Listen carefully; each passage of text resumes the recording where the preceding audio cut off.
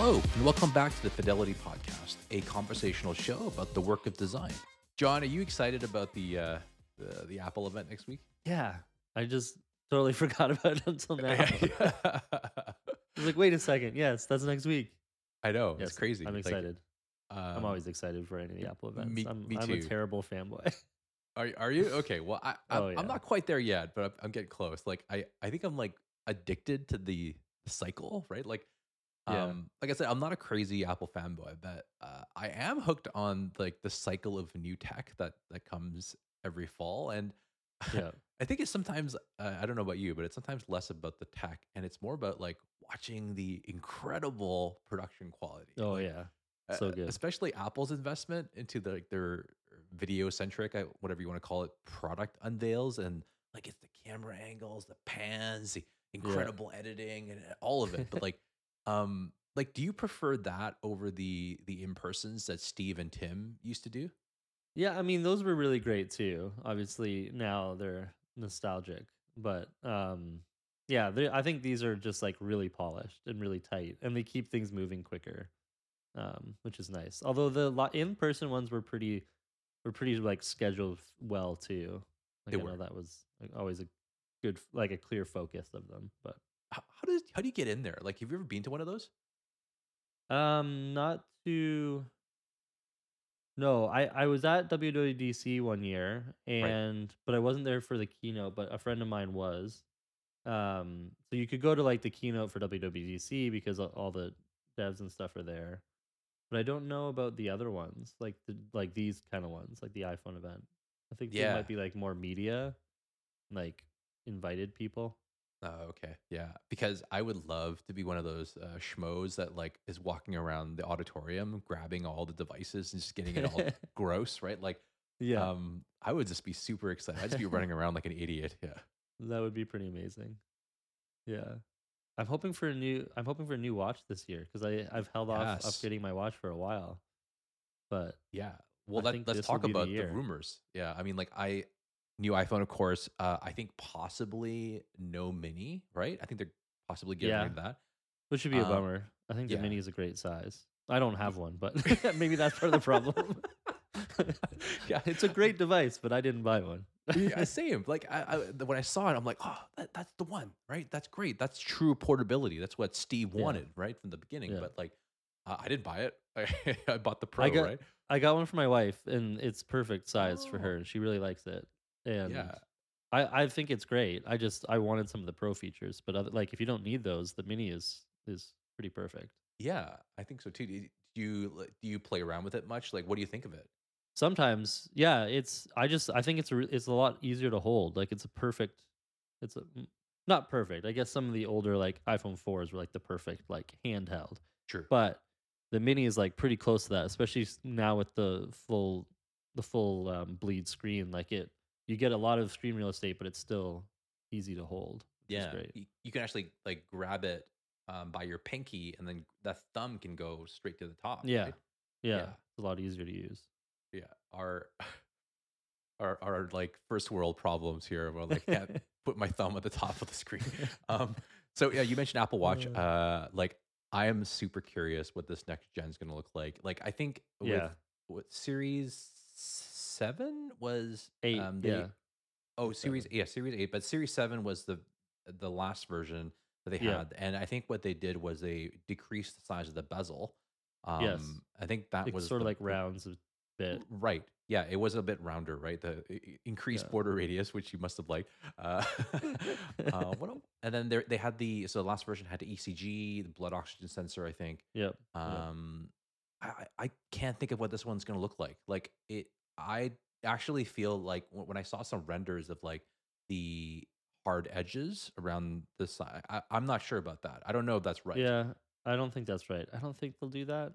I think it'll mostly be the same look and feel. Although there's rumors of the like a pro one or something, Right. or like the like super indestructible one for people who like do extreme sports. Um, Yeah. there's like a rumor of that one. I don't think I would get that Yeah. personally, but So what are they trying to do? Are they just trying to eat Garmin's lunch? Is that what it is? I think so. I mean, they're Yeah. already so close to it, right? Like it can do.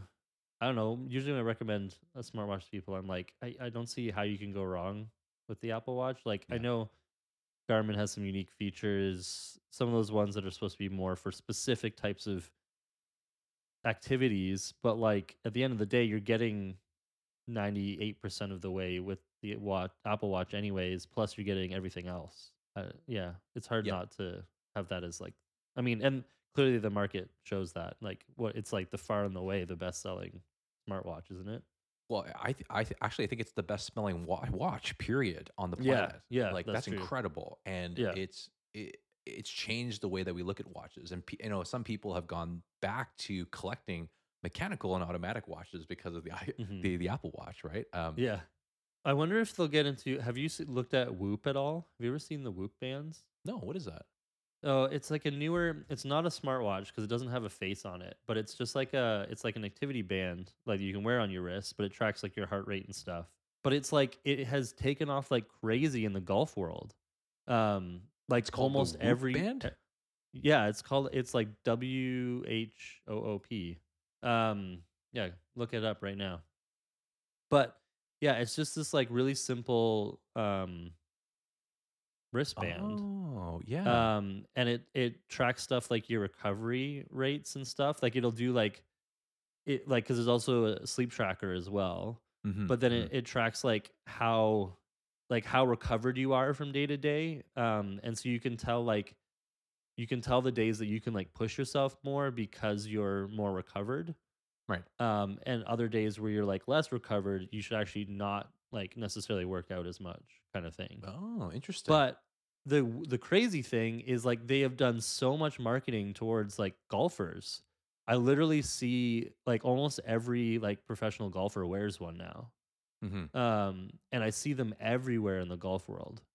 It And looks it's like great too. really it looks really great. Yeah, like cuz with no screen and stuff it just looks very simple.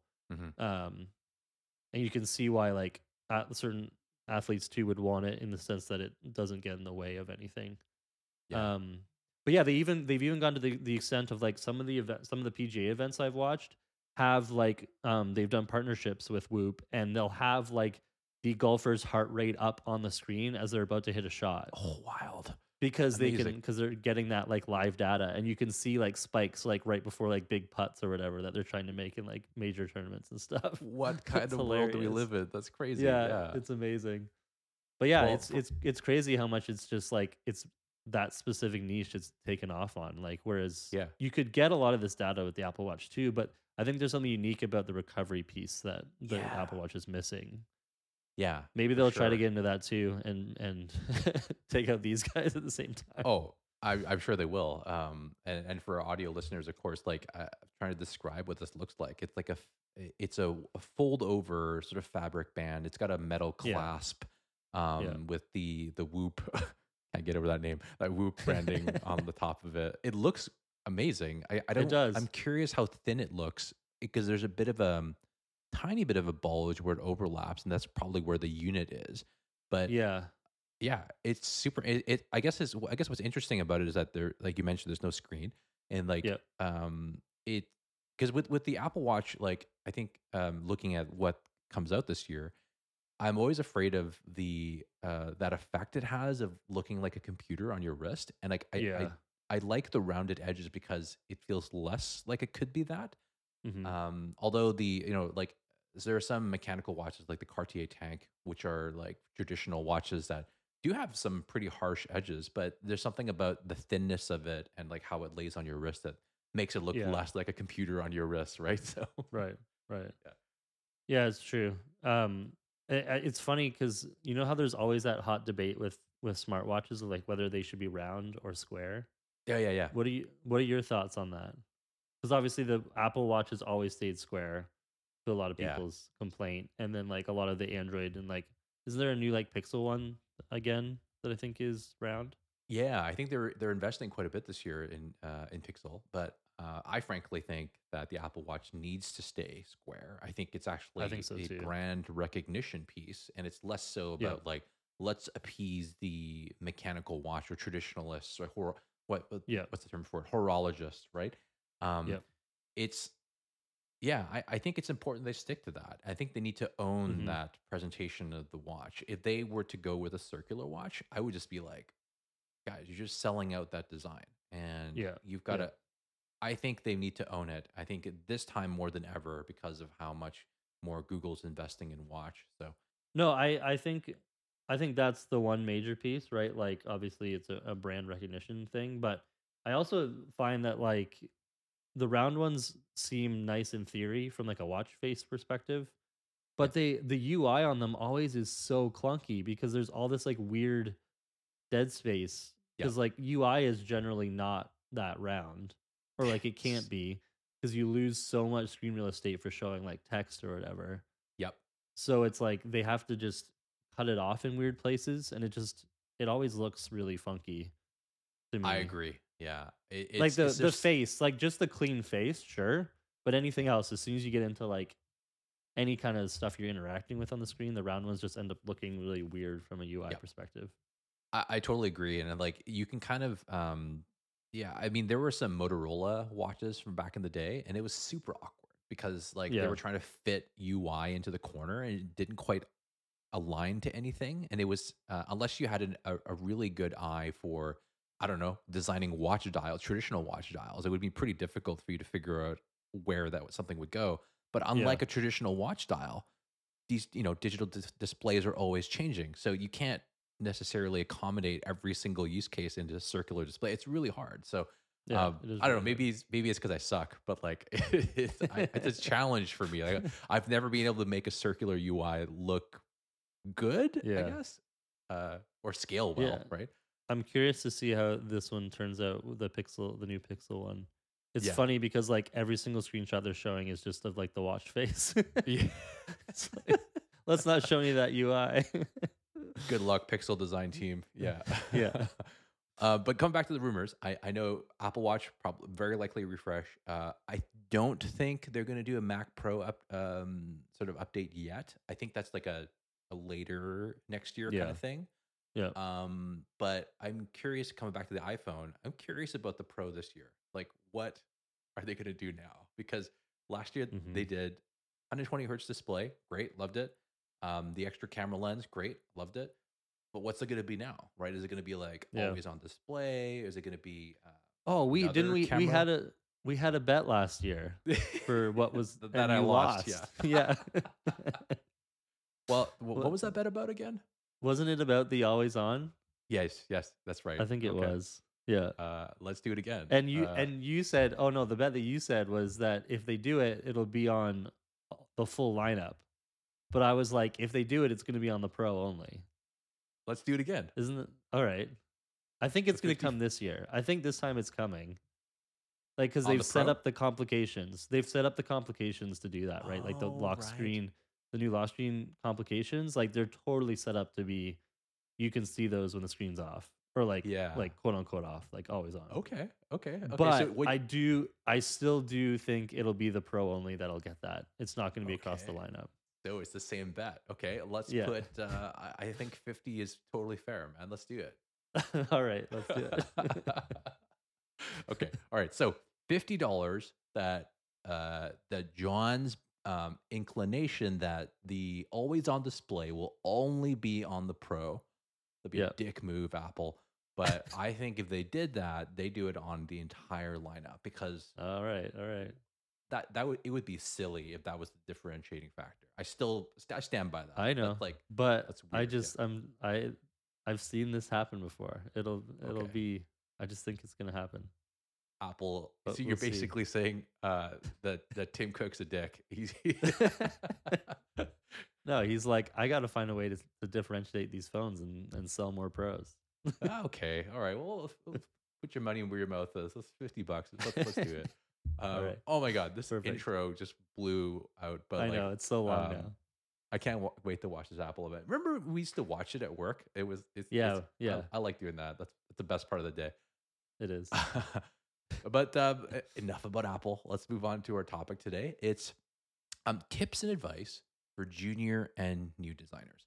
I try my best to chat with as many juniors and students as I can, and it's important to me because if no one talked to me when I was a junior student, I don't think I'd be where I am in my life. And when I do talk to juniors, I think the topic that's on most everybody's mind is how to land that first role or how to fit in when you do land that first job. So those are the common topics that always come up. And I think John and I have like assembled a few tips after thinking about it a bit that I think are going to help most of our juniors and maybe even intermediates as well as you navigate the first few years of your career. Um, I think like before we dive into it, I feel like I've always been like myself pretty darn lucky. I had a job straight out of school, so technically I didn't need a portfolio, nor like did I have to go through all the loops and the on sites that I think young designers need to go through today. It's pretty intense, a lot more intense Yeah, it than when I is. started. Right? Like, like, what was your first interview like? Was it as involved as like when you interviewed at Shopify? It must have been very different from like some earlier jobs too, right? Well, the funny thing is that Shopify is the only, like, my current job is the only one that I got via an interview. Mm, Like my first job, same as you, right out of school, but it was like foot in the door through an internship. Like my my college like was encouraging all the students to try to get just like a couple week, like just see if you can jump into a local agency and learn a bit from them like on the job. And it was supposed to be like unpaid, like yeah, you, and it was only like a 2 week thing. It was supposed to be like a short, like just that's get really short. just get your, yeah, your feet wet. It was a really weird random internship. But the one that I reached out to, they were like more than happy, obviously. They're like, "Oh, free work for 2 weeks." Can't turn that down. Um but I started doing it, and I don't know, I guess I wasn't terrible at what I was doing. So they asked if I wanted to like work part-time like when I wasn't in school, like cuz my school schedule was like pretty light. Mhm. Um and so I would come in for a few hours like certain afternoons, and then they paid me for that work. Um and then as soon as school ended, they're like, "Yeah, you're welcome to join us full time if you want." I was Nice. like, "Sweet." So Yeah. that was job number 1, no interview. I mean, technically, we did like a fake interview. I was supposed to also do that as part of the internship. It was supposed to be like do an interview with them so you get a sense of what interviewing's like. But obviously, they weren't going to say no. Right, right, right. And then from there, I started my own company. So again, no interview Yeah, required. right. Yeah. Then we got hired by like an Envoy. That was because they were a client of ours with Right. when I was running my own company, and we had built up that relationship just through working together that way. So then Mhm. they're like, "Yeah, you should join us full time." So again, no interview. So it was just now with Shopify that I actually like did a true interview. So yeah, I'm the same as you. I feel like very fortunate and lucky to be able to have gotten in the door that way, which I know is definitely not the case for most people. I just definitely Yeah. lucked out. Yeah. Exactly. Yeah. So I that being said though, like, you now have had some experience interviewing and like you kind of know like if you're just imagining someone like, let's say 20 years old, out of school, no job experience, having to go through what you went through at like Hmm. let's say Shopify, doing that interview loop. Yeah. That's a lot. It's a That lot is to a take lot. on. It's And intimidating. I don't think I'd do very well, honestly, if I was like Yeah. that age, never having done that before. I definitely trip and fall here and there. Hmm. But hey, that's why we're here. We're here to talk about, in retrospect and from the things that we've seen interviewing, how we can help you get through that process or even get to that process and interview Yeah. and land that first role. And then consequently, how to fit into that role. Yeah. So I'm going to kick us off because I think the number one piece of advice that I give to people looking for that first role, and the common question I get when I chat with juniors is about like the case studies and the portfolio. Mm. How do Hmm. you what's your process in getting it together? And the number one piece of advice I give them is you've got to start with words. You've got to Yeah. write out your portfolio, rather your case studies in a way as if you were explaining it to someone who has zero context. And that's what you're doing when you're presenting your work. So like it might help to know what's typical in an interview. And like usually what would happen is, feel free to jump in here, John, it starts off with some sort of like a screening call, maybe a couple of those, one with like a recruiter, Right. one with a design manager, and then if you do well there, there's possibly like a portfolio review of like one case study, and then once Yep. you move past that stage, they bring you into the office, or maybe they bring you to a virtual loop where sorry, loop is a term for like the final stages of an interview. And the first Hmm. part of that is usually like a full portfolio review, which is about an hour, and you go through one or two case studies, and then maybe optionally some questions, and then you'll do some sort of like whiteboarding exercise where they sort of figure out how you collaborate. And then they will put you through like a couple ringers of like, conversations with PMs and engineering managers Yep. and et cetera. And then you'll probably finish off with your design manager. That's typically how an interview loop would Hmm. look. But Hmm. the first part is that portfolio review, an hour of you presenting your work, basically sharing the stories about your work and your career. And I think Yep. like that part is key because that's how they're going to assess things like your level of craft, your involvement in projects, what they can expect to see when they put you on a particular problem space. And Yep. the reason why writing it out is so important is that if you want to structure it in a way where you're actually telling a story that's easier to listen to, you're Hmm. going to need to start with words. And I think like Yep. starting like how most people do it, which is like opening up like Webflow or something, and then starting to design a page, like throwing in visuals and stuff, is not the wrong approach. It's just it could hold you back from being as clear and as persuasive as you need to be. You need to tell the story of your work. That's the goal, not to show certain visuals, not to check a bunch of boxes. Share the story of your work. And of course, with Yep. all stories, I think starting with words, building that narrative in words is important. There's a second part to that, though, is once you've written out your case study, like what was the problem you were solving, how did you start that process, who did you talk to, did you do interviews, what questions did you ask in this interviews, all those details are part of that story. Once you've written it down, what I tell people is take that story, no visuals yet, and go find a friend and sit them down and read that story to them. And Mm. then, based on how much they understood from my verbal explanation, go back and edit that again. And then I keep editing until that's like a nice, clear, concise, and smooth story about your work, whatever Mhm. project it is. And then at that point, that's the time when you start to throw in things like slides, or maybe you'll put together a slide deck and you put together examples of your work, like sketches and high fidelity stuff, even video and walkthroughs. Maybe you're embedding a prototype, all that stuff. That's when you layer that in. So Yep. um, that's how I've approached it. It's done me a lot of good because when it comes time to presenting, it's like it's super smooth because you've Yep. already done the practice. You've done the narrative construction, and you've also practiced sharing it with someone, so you know that it's clear and that someone understands what it is that the work is about. So that's my number one tip. And just to follow that up, practice is important. Like Yeah. once It you've is. like, especially if you're doing this for the first time and you're sharing your work for the first time, you want to feel like when you go into that interview that you've done this before, and you're just like performing this show, right, of Mhm. talking about your work.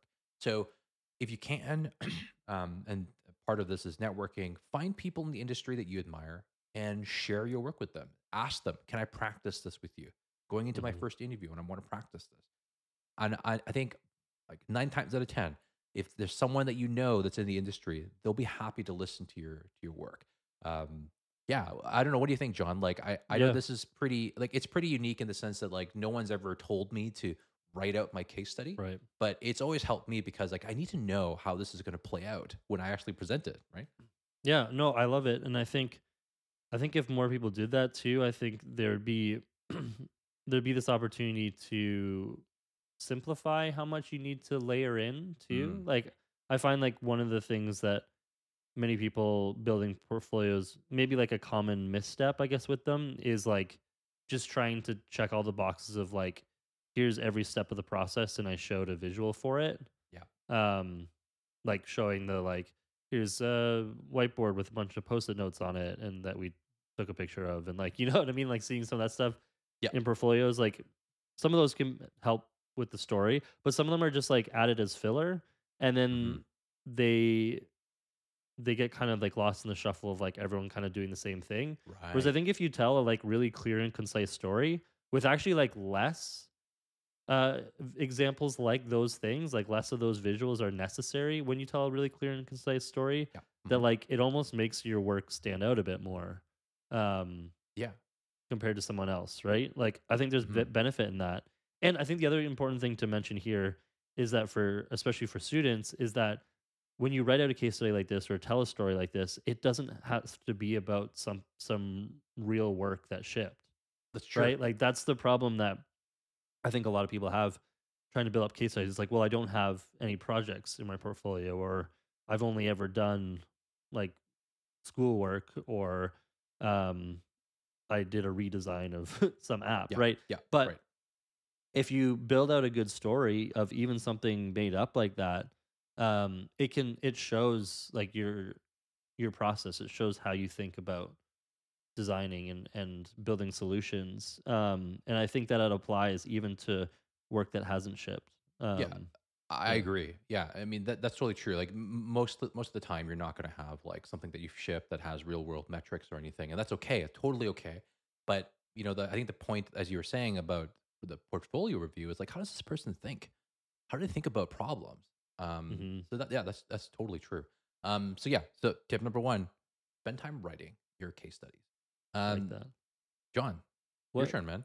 Yeah, one of mine actually, like I think, just feeds right off of that one, which I think is like experimenting with different ways to show or talk about your work. Yeah. Whether it's like on your site or like what you send to hiring managers or whatever, or people that reach out. Like try different ways of showing off this story, right? Like you could record a little Loom video of yourself just walking through the work, or like a screen share, use QuickTime or whatever, and just like um, do a screen share of your screen walking through that story that you crafted. Hmm. Like I think something like that would show a bit of like a unique aspect of your portfolio that not everyone does. Most people rely on the pretty straightforward single web page Yeah. with a case study, um, or even like linking a keynote file or whatever. Like, and I think there's nothing wrong with any of those things. Like, I don't think there is a standard that you have to follow. Right. Like, I've seen great portfolios that are just like a Dropbox link sent, right? Like, you don't Yeah. need a website per se. Um, a lot of people do, but it's not like a necessity. But I think like trying to stand out and do something a little bit different than what everyone else is doing is really helpful. And Yeah. that's where like, yeah, just create a video, create like an interesting like Figma prototype that someone can click through, and it jumps through like about you and then your work or something like that, right? Like something that's just like a little bit different than what everyone else is doing will Yeah. help you stand out. As much as it sucks to have to say like you should try to stand out with your case study because like your work should speak for itself. But I don't know, it'll show a sense of your personality too, right? Like especially a video. I think a video form is pretty cool. Yeah. Because then whoever's watching it gets a sense of what you're like, um, how you would be in a collaborative setting, that kind of thing. And you get time, you can edit it, you can cut it down, doesn't have to be perfect, or it gives you time to like re-record it if you mess something up. So Mhm. it gets to that practice point too that you mentioned as well. Yeah, I quite like that a lot, and I've actually seen a few like job descriptions where they're expecting a video in some Mm, case. Like I guess they're just trying to reduce the number of steps in interviewing because like usually you do a recruiter call, then they'll right. they'll punch you off to like a designer to look at one of your case studies. But if you did that all at once in your application, like wow, that's like a lot of value. And then they also get a sense of who you are and how you present and like how you Yeah. talk about your work already. So it's a lot of value in like one step, right? Yeah. Yeah. We'll be here in another 2 years saying, don't do a video. Stand out by doing something different than a video. Yeah, yeah, you've got to appear in virtual reality to walk through your work. Yeah, No, exactly. you go back to just writing a Medium post about your case study. Oh gosh, don't get me started on Medium. Um, that's a good one, John. I wish I had that technology when I was starting out because that, Yeah. that would have saved me a lot of pain. I hate presenting because it just makes me super nervous and like I always stumble. Um, I don't know, like everybody can tell, but I edit this podcast a lot. Like I stumble all the time. So, anyways, yeah, I think that would have been helpful. It's funny. I think it's like it's trying to lean into like also maybe where you're more comfortable, right? Like I'm the same where I feel more comfortable showing work by just like recording a video of myself walking through it Yeah. over trying to write out like a concise example of the thing that I'm trying to describe. Like Yep. I don't Hmm. think writing is as much of my strength. I feel more comfortable just like talking it out. So for me, it's like that's what would feel kind of more comfortable for me to like show off my work that way than trying to like make sure I create this really nice, clear case study. But it might be the opposite for other people, right? Like you might be nervous recording a video and you feel more comfortable writing it out, and so that's okay too. Just find like different ways to make it a little bit more unique. I'm always nervous, John. Hence the videos. Yeah. Nice. Here's another one. So, tip number three is learn how the sausage is made.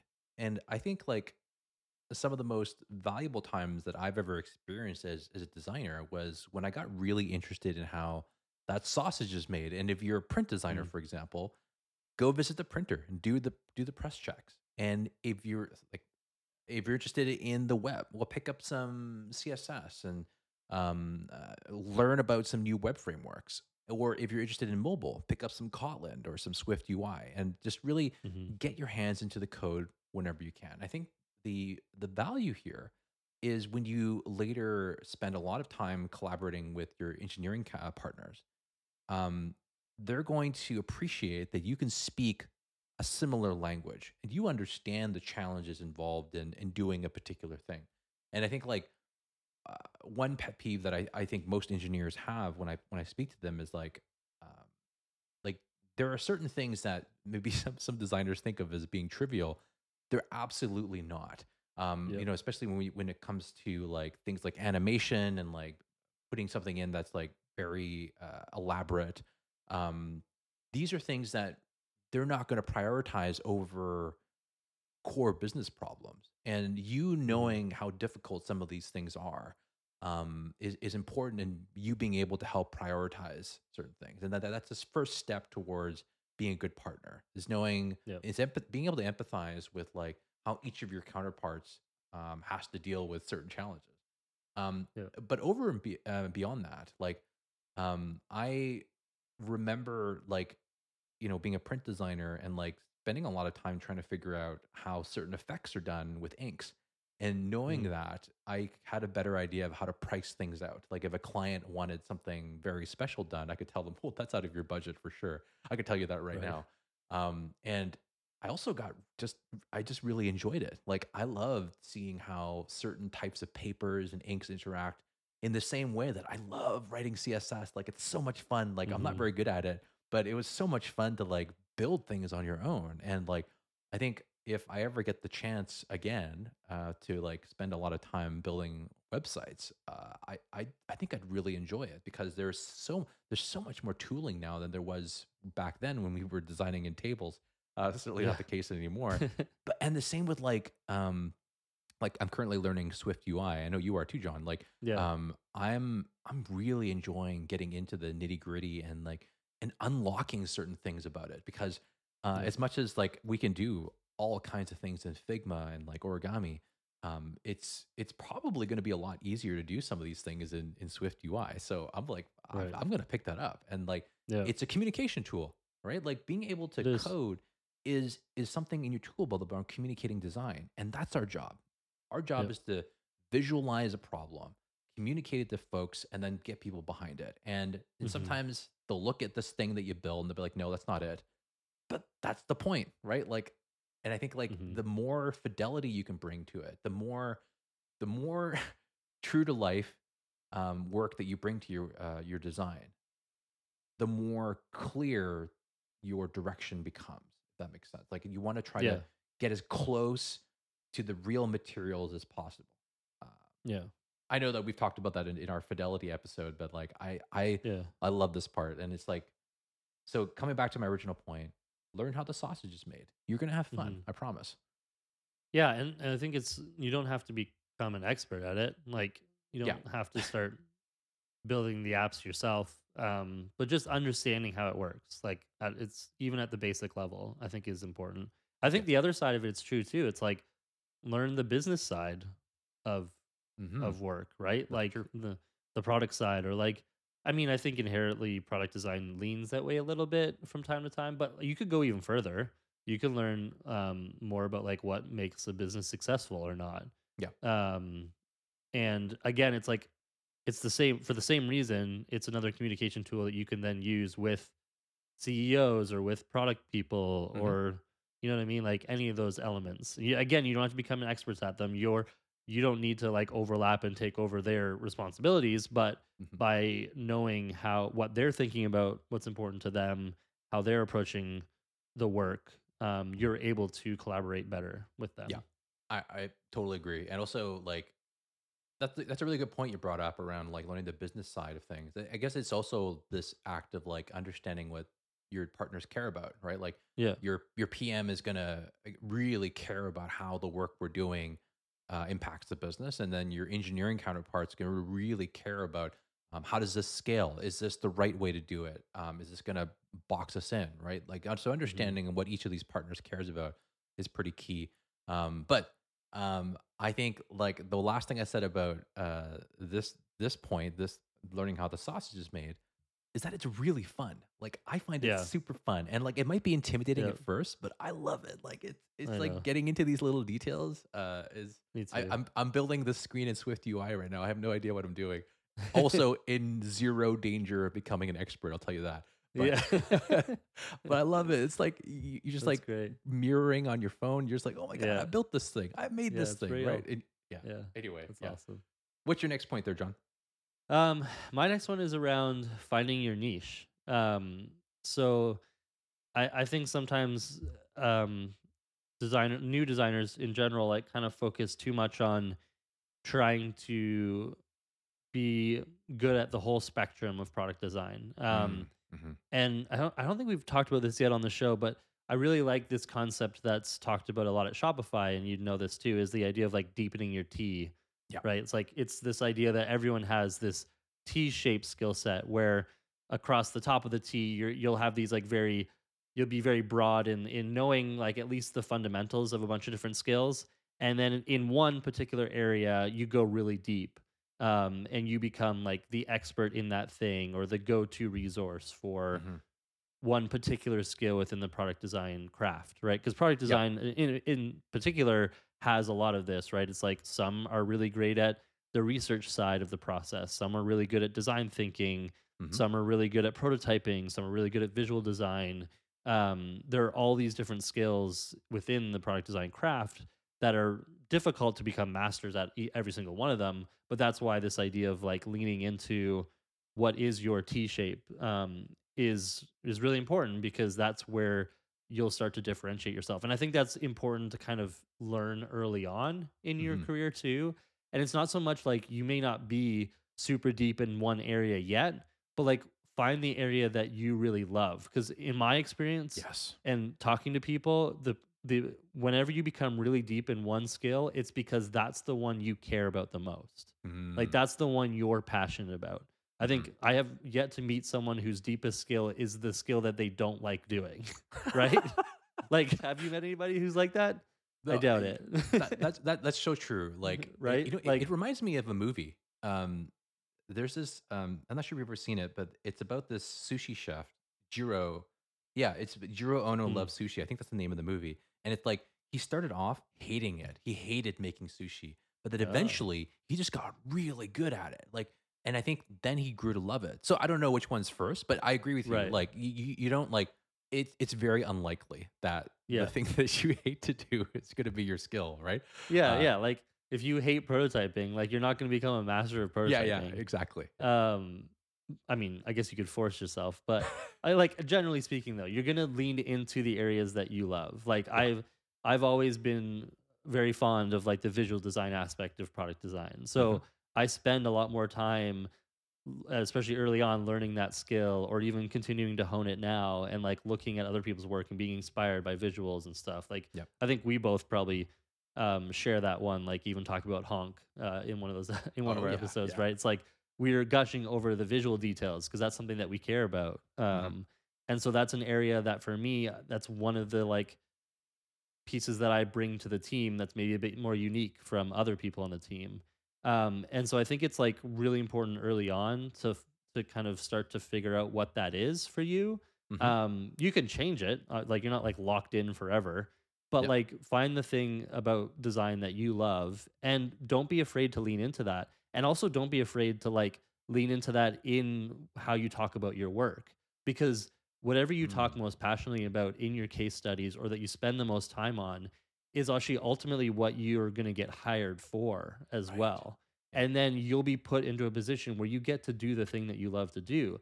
I think like there's many times where early stage designers try to be like very level across all the skills. And so then they'll like end up in a position that maybe they're not quite happy in Mhm. because the interviewer was like, oh, they can kind of do everything. So we'll put them into this role where they can kind of do everything. Mhm. And maybe they won't like really um, help you pursue that one skills area that you really love. Whereas if in, let's take like the prototyping example. If you really love prototyping, like put a little bit more of your prototyping work into your portfolio. And then someone looking at your work will be like, oh, this person's great at prototyping or they really love prototyping. Yeah. Um, you're either going to get, you might get, so the risk is someone might be like, oh, well, we don't really need someone with prototyping skills. And it maybe that ends up being a reason you don't get the job, but it does become the reason you might get another one that actually is going to let you do more of that work. Yeah. And you might just end up in a spot that you're ultimately happier in longer term. Yeah. Um, yeah. That's a great point because I recall being a young designer and doing the same thing. Like I can do it all, right? I can do the research, I can do the visual design, I can do the information architecture, all that stuff, right? None of which I was very good at. I think that like when you're starting off, like I think it's natural to like feel like you need to do all these things to provide value and keep your job, right? That kind of Yeah. thing. But at the same time, as you were saying about like, deepening your understanding of a particular area that A, that you enjoy and B, that you're good at is important for your mental health too. Because as Hmm. you spend more time in the industry, which can grind on you, you Hmm. want to make sure that you have something that you really enjoy doing every day, and not every day is going to be a dream. That's not how it's going to work. You're going to have difficult times. But Yeah. what I like about my job right now is that I'm being very upfront with my manager about what I do, what I like to do, and what I'm good Hmm. at. Yeah. And they're going to encourage that I spend more time doing that thing. And what that means is when I come to work, I'm doing the thing that makes me happy. And Yeah. I think I'm pretty good at it. So um Hmm. being very upfront and being honest with yourself about, what you're good at, what your niche is, as you said, John, like it's like so important. So embrace it Yeah. as soon as you can. And it's not to say that I think you were saying that it's not something that locks you in. It's just like you need to you need to push a little bit deeper to understand that part of the craft, and you should do that as Yeah. soon as you can. That's I Well, think that's what it means. yeah, and I think when going back to one of our earlier tips, like it does help you stand out a little bit too. That's true. Um, like because at the end of the day, it is when you're first starting out, it is hard to necessarily be able to go into every role and be like, I only want to do X, right? Like you're gonna be asked to do a lot of different aspects of the job, and you should you should keep learning the length of the T, right? Like you're still early in your career, you have to build up all those skills. But if you start to show a little bit of the glimpse of the things that you care about and that you're better at within your early case studies and stuff like that, it'll help you stand out next to somebody else too, right? Like, so it could be the reason that you end up landing a particular job. 100%. Yeah. There's one more, right? You got one more? Yeah. Yeah. I had one last one.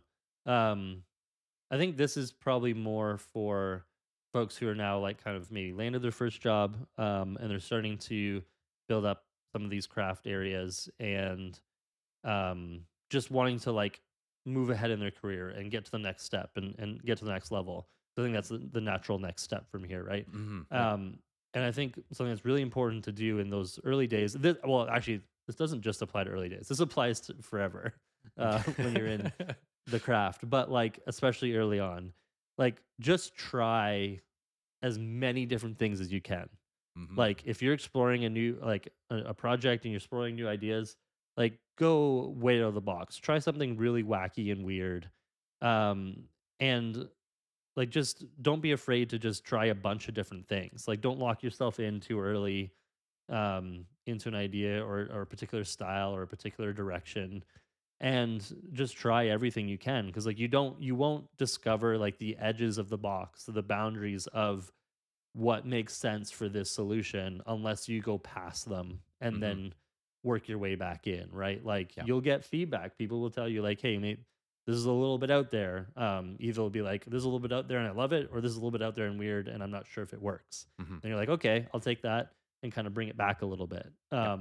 But you'll never get to the edges of the box, the edges of the boundaries, unless you actually go past them and work your way back. And I think that comes from just like trying any idea. Like I've sometimes done really wacky things like I've grabbing seen it. some yeah, yeah, you've seen some of the wacky things.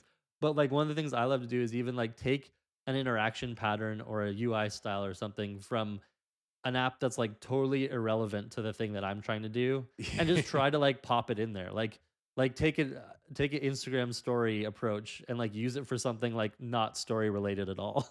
Yeah. And Yeah. just like see what happens. Like maybe it will be kind of weird and dumb, but maybe it'll actually work for some crazy reason.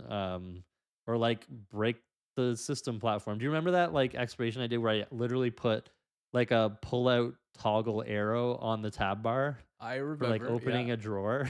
It's like Yeah. That you would was never see that. I'm pretty sure all the devs were like, "What is this?" You would never put something like that on the tab bar. And like we never built it. We were never gonna do it. But sure. I don't know.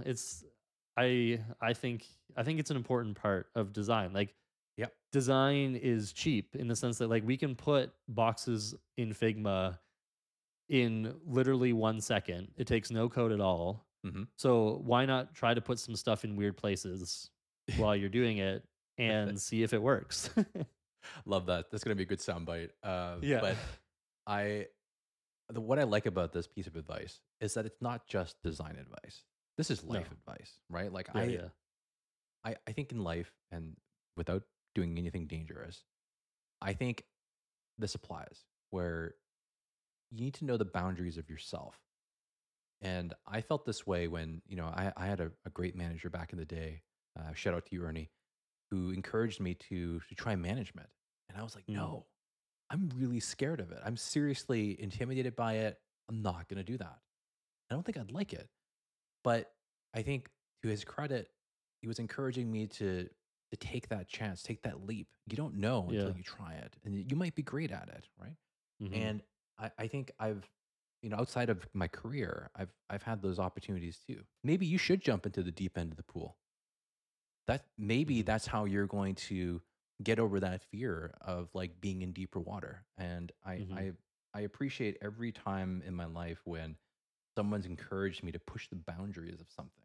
And I hope that applies to your design craft as well. It's like Hmm. you're going to stumble on things throughout your career and you won't know the edges until you go, and you have to go. Hmm. Yeah. So no, I love that one, John. Brings a tear to my eye. Awesome. Love it. So those are our tips. Those are our 5 tips. If you're a student and you found any of this useful, send us a tweet. Or maybe you were a student, you've landed your first job, and you've got a better one. Send us a tweet Yeah. about that too. Let us know what has helped you in your career, and maybe that's going to help someone else that's following along. But in the meantime, John, I'm like very much expecting to enjoy the $50 that you're going to send to me next week. I'm going Uh, to I'm going to misspend it certainly, but just I put it have an towards idea. yeah, you can put it towards buying a new phone. Yeah, exactly. Yeah, yeah, Except it'll be me putting it towards a new Pro because it's the only one that'll have the always on display. So yeah, you can keep dreaming, John. I'll but we'll see you next time. See you, John. Yeah, see ya. The Fidelity Podcast is hosted and produced by John Rundle and Bill Chung. Visual brand design by Amy Devereaux. Rate, review, and subscribe to Fidelity on Apple Podcasts, Spotify, or wherever you download your podcasts.